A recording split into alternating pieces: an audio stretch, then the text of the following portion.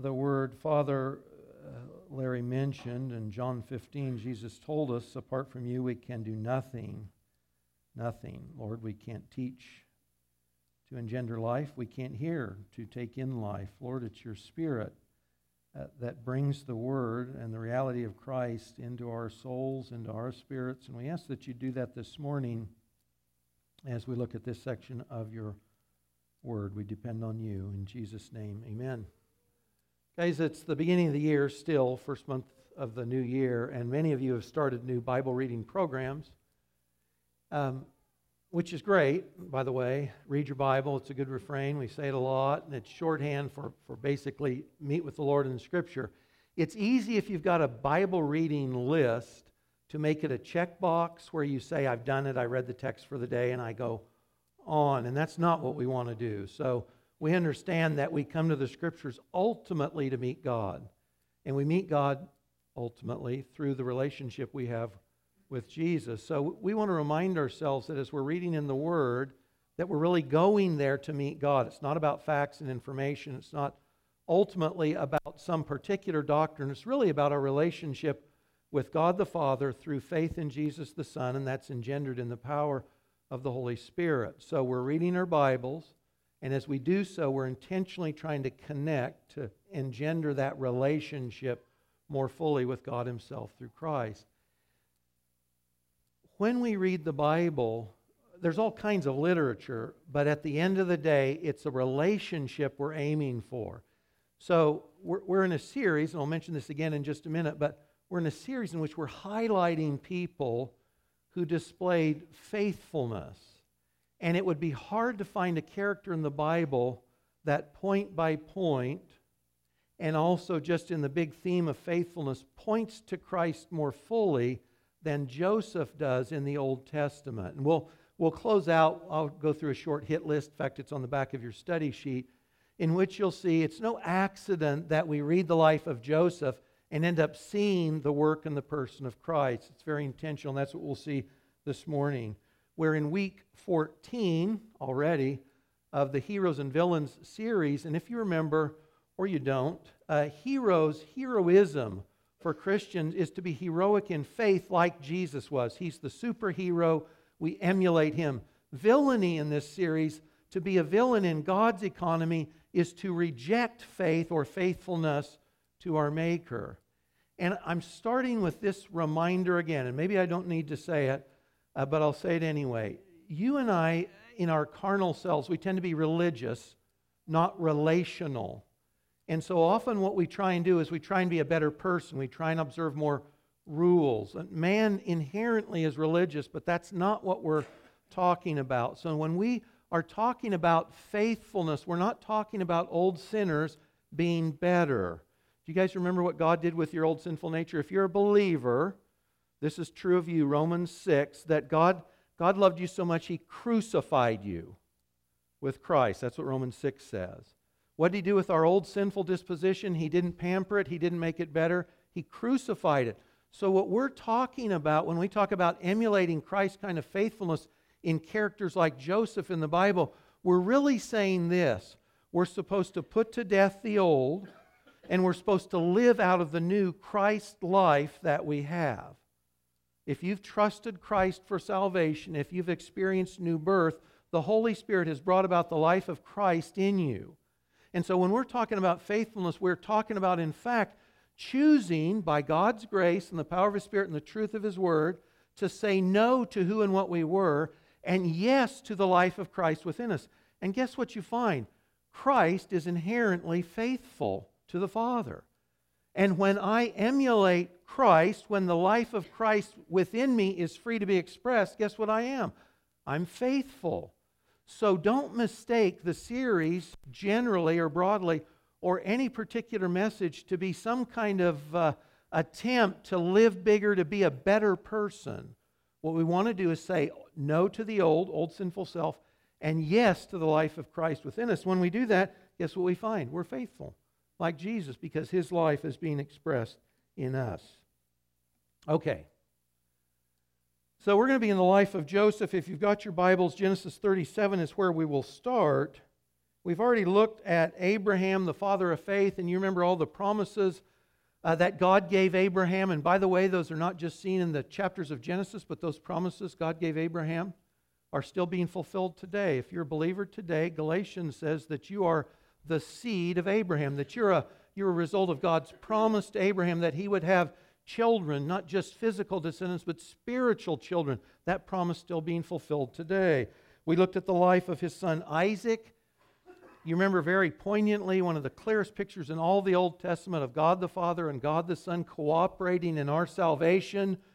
Abraham and Isaac marching up the mountains of Moriah, where Isaac was figuratively laid in death by his father, prefiguring God the Father, God the Son, cooperating in Jesus' death on the same mountains of Moriah for your salvation and mine. Looked at the life of Jacob. Remember Jacob, whose name meant usurper, trickster, deceiver, liar. That's what he was. That's who he was.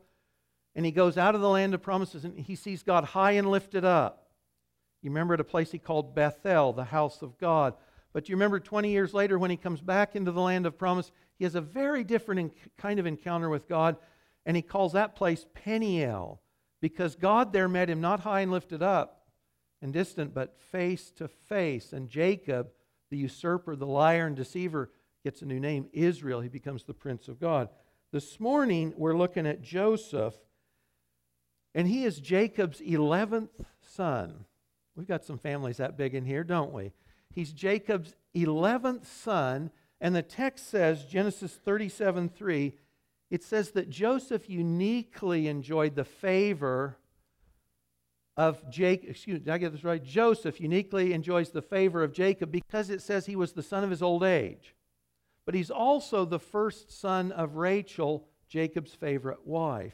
Now you guys know one of the things you see in these stories of families, these are the families that led to the Messiah, is they're dysfunctional, aren't they? Every one of them is dysfunctional. It didn't start with your family, didn't start with mine, goes all the way back. They're dysfunctional.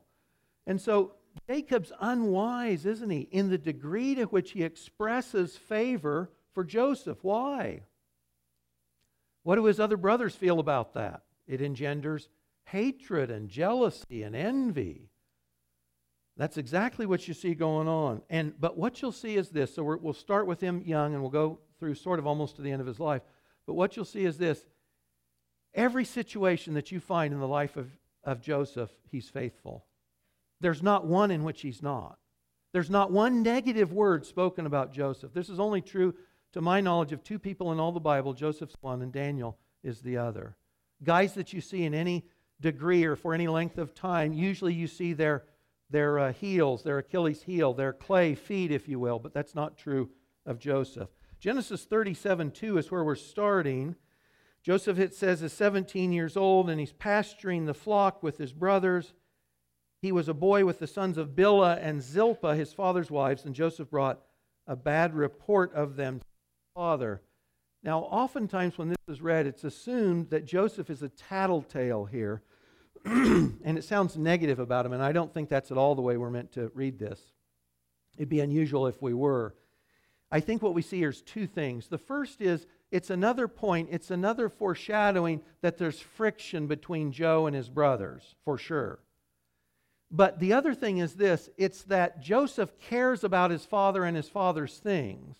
I don't think we're meant to see him as a tattletale, as a negative. I think we're meant for us to see that he's saying to Dad, Dad, this thing is not being done right. You guys are not doing right. You're not honoring the father. You're not doing right by Jacob, by our dad. I think that's what we're supposed to get. Genesis 37:12, just a few verses later, it says, his brothers went to pasture their father's flock near Shechem. And remember, they got a lot of sheep, and they're spread out over a dry, hilly country. And Israel said to Joseph, are not your brothers pasturing the flock at Shechem? This would be north in the central hill country. It's miles from where Jacob is. Now listen to this. He says, come, I will send you to them. And he said to him, here am I, here I am. So he said to him, go now and see if it is well with your brothers and with the flock, and bring me word. Now, I can't pass this up. This actually doesn't have a lot to do, in some ways, with the lesson, but I can't pass it up. Look at the phrase in verse 13. Dad says, I will send you to them. and Joseph says, "Here I am." Now in the Hebrew, it's hine, and it just means behold. Dad says, "I need a messenger," and Joseph says, "It's me. Here I am." Here I am is as good as saying, "I'm your man. I'll do what you need done." Now, does this ring any bells for anybody else in here? Somebody needs to be sent, and somebody says, "Hine, behold, here I am, send me." And of course, if you go to Isaiah chapter 6, Isaiah's commission, it's exactly the same setting. Isaiah sees God high and holy and lofty in heaven, and in the courts of heaven he feels unclean. God cleanses him. And he hears this conversation in heaven, and God says, "Whom shall we send?" And what's Isaiah say? He says, "Hine, behold, I'm your man." The Prince of Prophets starts by saying the same thing Joseph says here. And it doesn't stop there, by the way. We'll close later from Psalm 40. Psalm 40 is quoted in Hebrews 10. Guess what Jesus says in Psalm 40? "Hine, behold, I come to do your will, O God. In the scroll of the book it's written of me, I'm here to do your will." What do you want? I'm your man. That's what Joseph says. And in the big confines of Scripture, what you see is Joseph and Isaiah and Jesus are all alike. When God says, "I need a messenger," they say, "Here I am. Send me." Hine, I love it. So Joseph, we know, is not only uniquely loved by his father, but he's ready to do whatever his father wants. Absolutely stellar. Now, his life quickly changes. I mean, in really short order. So between Jacob showering Joseph with this affection and the coat of many colors, we're leaving all kinds of elements of the story out because we just got to get to the highlights here. And also the fact that Joe had some crazy dreams that he relayed to his brothers. And in the dreams, his brothers and his parents bow down before him. This didn't help things at all, did it? So envy, bitterness, jealousy, hatred, it's all building on itself. And Joe in a single day is going to go, and you really, we got to put ourselves somehow in this frame of reference. He's the beloved son of his father. He's ready to do whatever his father says. Life is good. And in a moment, his life is turned upside down. And his brothers have him alone in the wilderness, and they're like, "We're just going to kill him. We'll just tell Dad, well, sorry, your son was killed." And then a caravan comes along, and they say, "Oh, we got a better idea. We'll sell him. We'll sell him as a slave." And that's exactly what they do. In one day, he didn't know it. He woke up, and his life was forever changed. Now, in my mind, trying to come to grips with this, we talk about human trafficking today. Right? And for most of us, that engenders some kind of image in our mind. So the gal goes to the modeling agency and she's kidnapped and she's sold and she's in a foreign country. That's what happened to Joseph. He's trafficked as human chattel, and all he knows was, "I woke up this morning, life was good, and at the end of the day, I'm bound and I'm tied and I'm part of somebody's caravan headed down to another country." We got to get ourselves in that frame of reference to really appreciate what's going on with Joe. So he goes down, and as you probably know, he has sold into the household of Potiphar. This guy's a wealthy guy. He's a captain in Pharaoh's army down in Egypt. Now, how's he going to respond? What will he do? What would you do? What would I do? So life was good, and suddenly I'm a slave?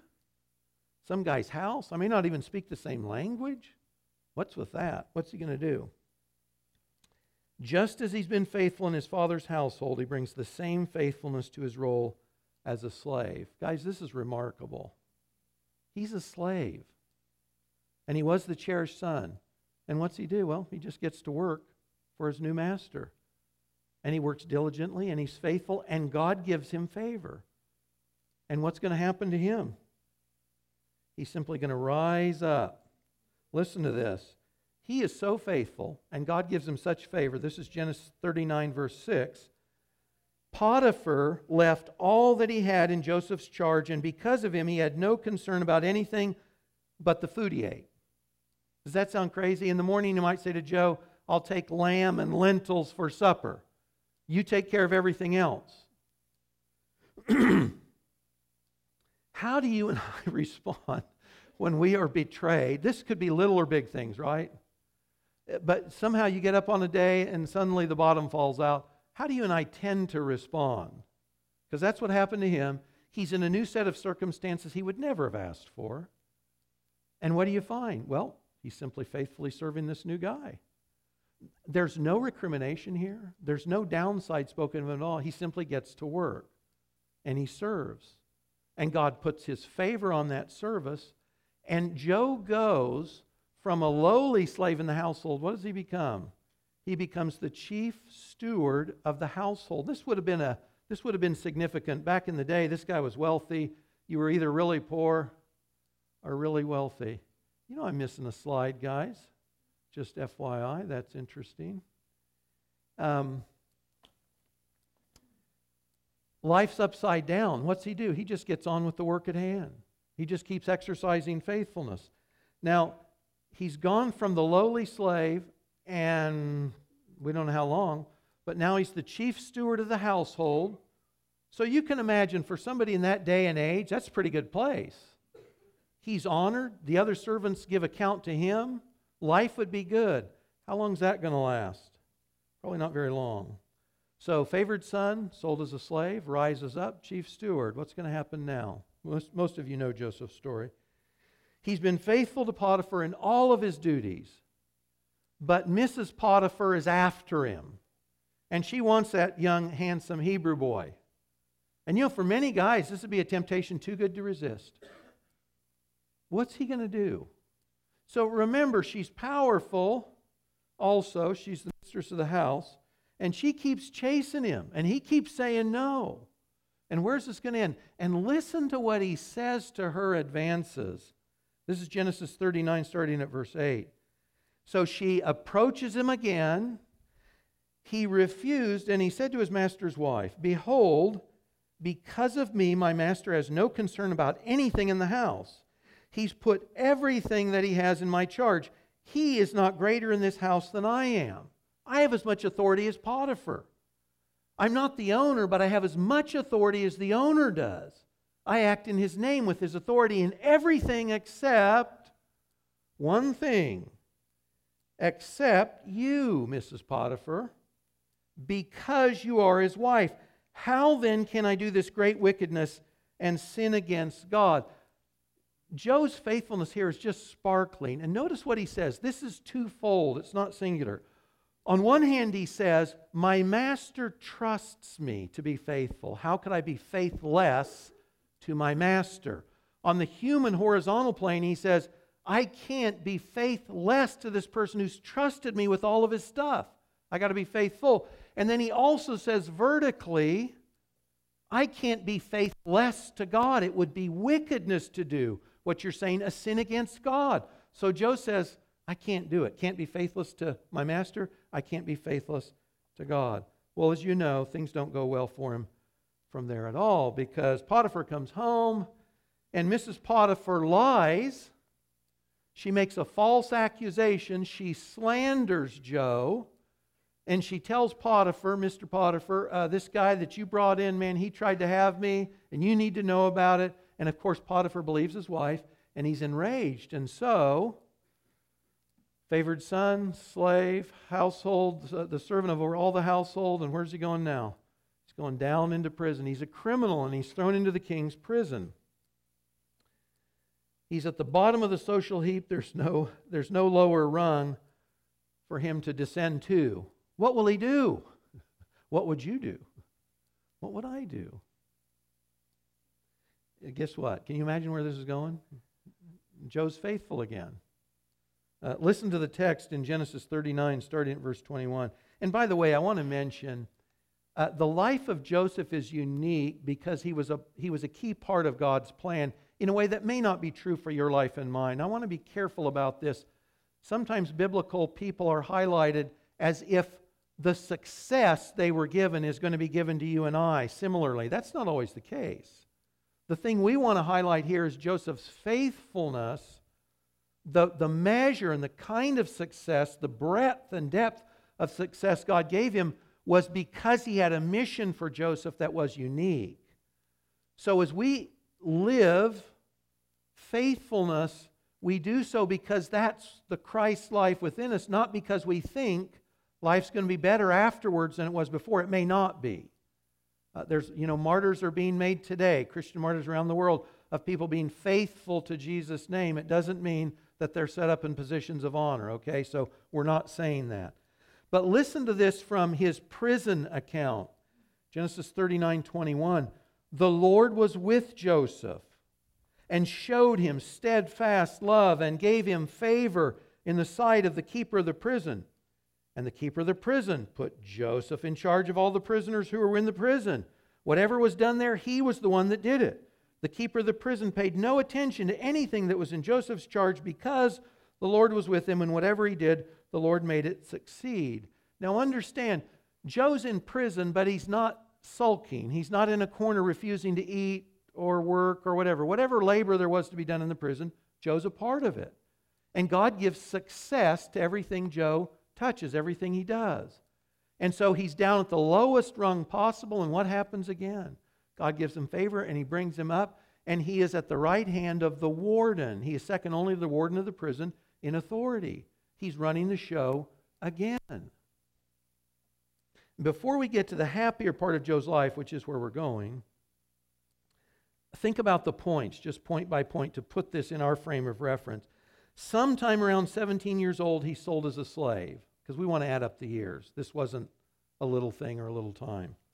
After serving in Potiphar's house for some time, don't know how long, he's sent to prison. We know he's in prison 2 years or more because the text tells us. He serves in prison some extended period of time. What this adds up to is for around 13 years, Joseph has been a slave and a prisoner, and in all that time, Scripture records only faithfulness. So he's betrayed, and he's falsely accused, and life goes from good to bad, and it doesn't matter how many years have gone by, it doesn't matter what the situation is. In every situation he's in every point of suffering, all you see is faithfulness. Faithfulness in happy times. And by the way, I hope we all have lots of good, happy times when faithfulness seems easy. It just seems like, of course, the only thing to do. But God often orchestrates, causes, or allows suffering in your life and mine. And of course, suffering, often in Scripture compared to fire. Fire tests the quality of who and what we are, doesn't it? And it brings out what's true of us. And if life's easy, you might think Mike's a great guy. And if life goes south, you might say, Mike's not such a nice guy. Right? It's going to bring out what's true of me, times of suffering. And so we want to make sure that when we face times of suffering, that's when faithfulness counts the most, isn't it? That's when we remind ourselves, Lord, I can't do this. I can't honor you properly in my own strength, but Christ's life in me can. Would you help the life of Christ loom large in me in this time of suffering when I know I'm otherwise going to blow it? I'm not going to get there. I'm not going to be able to honor you. I won't be faithfulness. One of the fruits of suffering is to reveal what we are. And Joseph's faithfulness is the singular thing that comes up every time he's tried. Faithfulness is always a good thing, but the faithfulness you and I offer God, and I should say also, I want to make sure this isn't just vertical, it's horizontal also. The faithfulness you and I offer others, when it's costly, that's the most valuable demonstration of faithfulness we can have. So, the life of Christ in us, especially in times of suffering, is faithful. And that's what we want to emulate. Now, if I say that, and we somehow get any kind of notion that faithfulness is easy, or that life falls out and we're stoics and we just say, oh, praise the Lord. Do you know anybody like that? Oh, praise the Lord. It's like, you're not praising the Lord, and I know it. And I wouldn't be either. Is it okay? We're not talking about stoicism. So, Jesus' kind of faithfulness, did Jesus ever question God the Father? Absolutely, right? On the cross. The greatest point of suffering, right? What does he say? Sorry. What does he say? He says, my God, why? Why have you forsaken me? Is it okay if you and I ask God why? Absolutely. If Jesus did, you and I can't. That doesn't mean we're faithless. Jesus says, God, why? We're not stoics. And if the bottom falls out and you're feeling the emotional and spiritual pain or the physical pain, it's okay to say to God, God, why this? Why now? Why not that? Why not later? That's okay. That's exactly what Jesus did in his point of suffering. Is it okay to ask God to change what's going on? Yeah, because Jesus did, right? In his prayer in the garden, he says, man, Lord, this thing you're doing, I'd really rather an option here. I'd really rather not drink the cup that's poured out, the cup of suffering that you've poured for me. Might there be another way? Could we talk about this, Lord? But at the end of that prayerful conversation, what does Jesus say? He says, but not my will, but yours be done. See, it's not that we don't tell God how we're feeling. It's not that we don't ask him why. It's not that we don't say, man, we wish things were otherwise. Doesn't mean any of those things. Because you don't see that in Jesus, and he is absolutely faithful. And the thing I love most too, at the end of the day, you think of Jesus on the cross and what real faithfulness in the midst of suffering looks like. Jews and Gentiles have done their absolute worst to Jesus. He's been lied about, he's been slandered, he's been beaten, he's been mocked, he's been scourged. Man has done their worst, and God has forsaken him on the cross, right? As he becomes sin for us. Why have you forsaken me, God? Because Jesus is now sin, your sin and mine. But when that suffering is over, what does he say? Last words from the cross, into your hand I commit my spirit. What does that mean? I trust you. I know you'll do right by me. I can afford to be faithful because I trust you. And guys, when we're in the midst of suffering, whatever it is, big or little, we can say with the faithfulness that is Christ in us, God, I trust you. You're faithful, I trust you. I entrust myself to you, just like Jesus did. So we don't want to mistake faithfulness here for some version of stoicism that is simply not real. It's not what you see in the life of Joseph or in the life of Jesus. Philippians 2:8 is on your study sheet. Well, Joseph was not only faithful to God in his suffering, but then when he's elevated, he's still faithful. Sometimes we often think suffering is the most challenging time, but you know what you may also find in your life or in the lives of those around you? That it's not suffering that's your greatest challenge and temptation, it's success. It's not dishonor, it's what do you do when you are honored. It's not when you've been abased, it's what do you do with the adulation or the respect or the favor of others when you've been elevated. That's its own temptation. And Joseph rises to the occasion here too. So he's in prison, and you remember his life changed in a given day. He was a son, now he's a slave one day. And he's the chief steward, and on a given day, he's a criminal. And now he's a criminal in prison, though he's running the place. And in one day, somebody shows up and says, Joseph, clean up, get dressed. You're going into Pharaoh's room. You're going into the courtroom of the king, the most powerful man on earth in that day. That's interesting. So they clean him up, they take him in there, and Pharaoh says, hey, I've got a challenge, something's happened, and I've heard you're the guy that can tell me about it. Now listen to this. This is Genesis 41, starting at verse 15, and you got to see the pointedness of the conversation. Pharaoh says to Joe comes in, Pharaoh's there, Pharaoh says to Joe, I've had a dream. There's no one who can interpret it. I've heard it said of you, that when you hear a dream, you can interpret it. Joseph answered Pharaoh, and listen to his response. So Pharaoh says, it's all about you. You're the man. You. And Joe says, it's not me. It's God. It's not me. It's God who will give Pharaoh an answer. So Pharaoh relays a dream, a crazy dream. He says, Joe, this is what I was dreaming, and this is what I saw. I saw 7 fat cows, and they got eaten up by 7 skinny cows. And then I saw 7 big fat corn or grain heads of some kind, and they got eaten up by 7 skinny ones, blighted ones. Man, I have no idea. And Joe says, God has revealed to Pharaoh what he's about to do.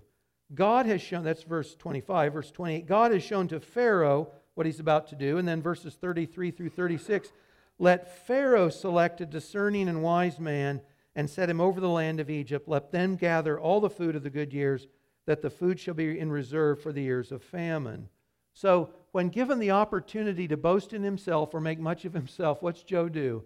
He says, no, Pharaoh, it's not me, it's God. And God didn't talk to me, He talked to you. The glory that Pharaoh would give him, he diverts to God. He said, it's not me, it's God. And instead of highlighting what God was doing through Joseph, Joseph says, Pharaoh, this is for you. I'm just a messenger. I'm just telling you what God's already made clear to you. You got 7 years of prosperity coming, and you're going to get 7 years of blight.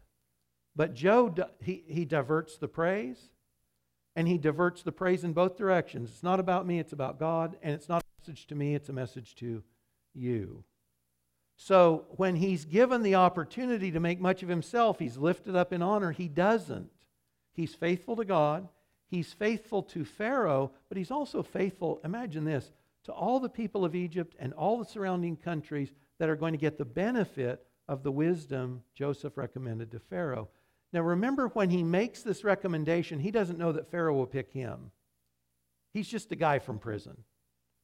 And when he had interpreted the dreams for the baker and the wine steward, nothing happened. He still sat there for years. He doesn't know that Pharaoh's going to choose him. He is being faithful, faithful to God, faithful to Pharaoh, and faithful to those around him. Now, about 2 years go by into the famine. So from this story of the dreams, 9 years has gone by. And 9 years later, when 2 years of the famine have started, Joseph sees his brothers come down to buy grain. And he recognizes them. Now remember, this is 20 to 22 years after they sold him. He's a non-issue for the brothers. And he looks different, and he looks like an Egyptian. So he sees them. He knows, these are my brothers. These are big brothers right here. But they don't know him. And he has this prolonged ruse that enables him to continue to interact with his brothers, to find out what kind of men they've become, and to find out what's going on with his father, who he really loves and he'd love to see. And so the story goes back and forth a little bit. They buy some grain, they go home, they eventually have to come back down, take a brother prisoner, captive, held him for a while. At a certain point, Joseph can't hold it in anymore because he loves his brothers. And he simply busts out and he says, it's me, it's Joseph. Tells all the servants, get away. Just me and my brothers. He says, guys, it's me. Now, this would be hard to imagine. They haven't seen him in 22 years. He doesn't look the same. They're just interacting with this harsh guy who's been selling them some grain, but threatening them also. So imagine this, that the clouds are clearing here. The first thing is, this guy says my brother's name and says, he's my brother. No way. What's that? But then he says, come close and see. It's me. They hear his voice. That sounds like Joe. I see his eyes, whatever. They get it. So, absolute confusion. But then, what do you think might come up into their minds? Haven't seen him in 22 years. And the last time we saw him, we sold him as a slave. And he's the most powerful man in Egypt, save the king. And I wonder what he might do with us now. That's exactly what's going on, isn't it? And that's in fact what the text says. What will Joseph do? What would you do? What would I do? It's Genesis 45, verses 5 through 8. What's he say? Because they're distressed. He says, don't be distressed. Don't be angry with yourselves because you sold me here. He doesn't negate the wickedness that they did, does he? No, he says it right out. You sold me here. But what does he say? God sent me before you to preserve life. The famine's been in the land these 2 years. There are yet 5 years in which there will be neither plowing nor harvest. God sent me before you to preserve for you a remnant on earth, and to keep alive for you many survivors. So it was not you who sent me here, but God. He has made me a father to Pharaoh and lord of all his house and ruler over all the land of Egypt. What a perspective. There's no recrimination here. He says the truth. You sold me. But he says above, beyond, through all that, he says God was at work. And notice, he's free to say, God sent me here. I've suffered so you can be saved. I've suffered so you and your children and your grandchildren can be saved. What gives Joseph the ability to simply forgive and forget and say, God was in this all along, and I'm here for you? Man, He knew what God was up to, didn't he? He knew the sovereign plans of God had pierced his life and that his suffering was intentionally there because it was about someone else's redemption. That God had a purpose and a plan in his life, and it wasn't just to put Joseph down, it was to save others. And it wasn't just to elevate and praise and honor Joseph, it was ultimately to save others. And by the way, does that story sound familiar? So Joseph says, you sold me as a slave. He's been lied about, he's been put down, he's been treated as a criminal. And he turns around and says, and God meant this all the time so that you would be saved. Because that's straight out of Acts 4. That's exactly what the early church said. Jews and Gentiles crucified Jesus according to the predetermined plan and will of God to save many.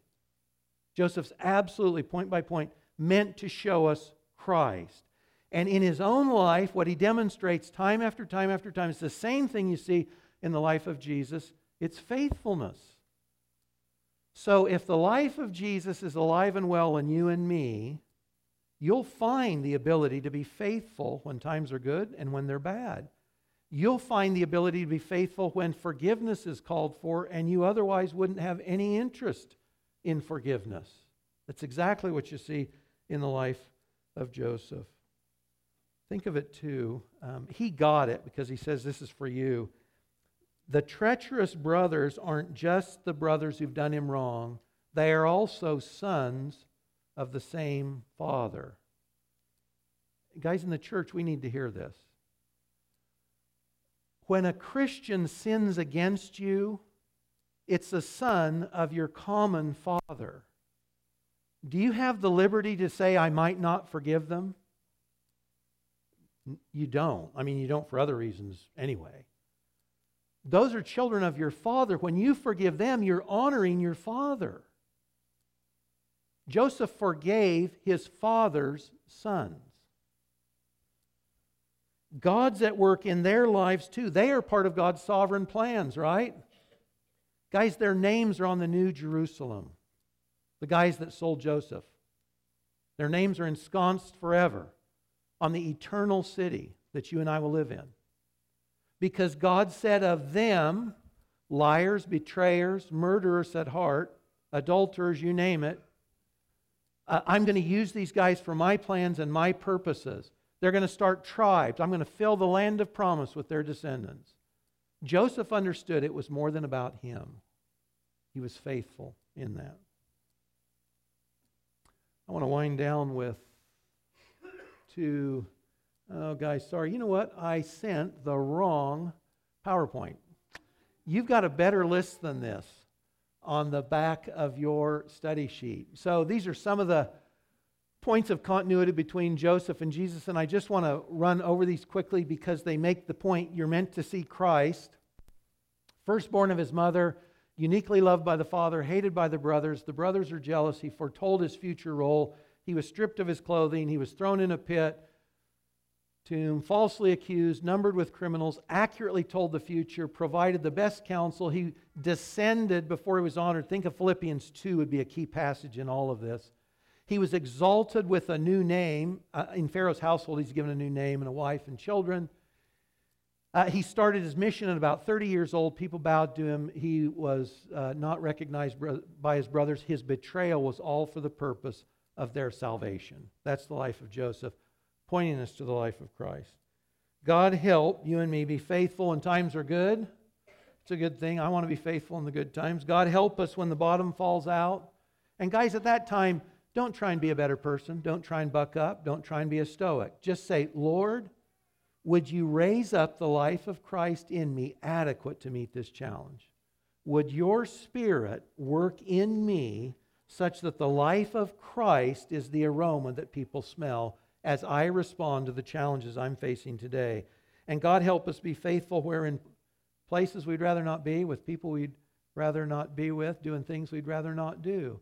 Especially to close, God help us be faithful to forgive others when they've really sinned against us. With that, would you rise? I want to read from the psalm that references Jesus and is quoted in Hebrews 10. And the worship team can come up and we'll close at that point. Read with me if you would. I waited patiently for the Lord. He inclined to me and heard my cry. He drew me up from the pit of destruction, out of the miry bog, set my feet upon a rock, making my steps secure. He put a new song in my mouth, a song of praise to our God. Many will see and fear and put their trust in the Lord. Amen.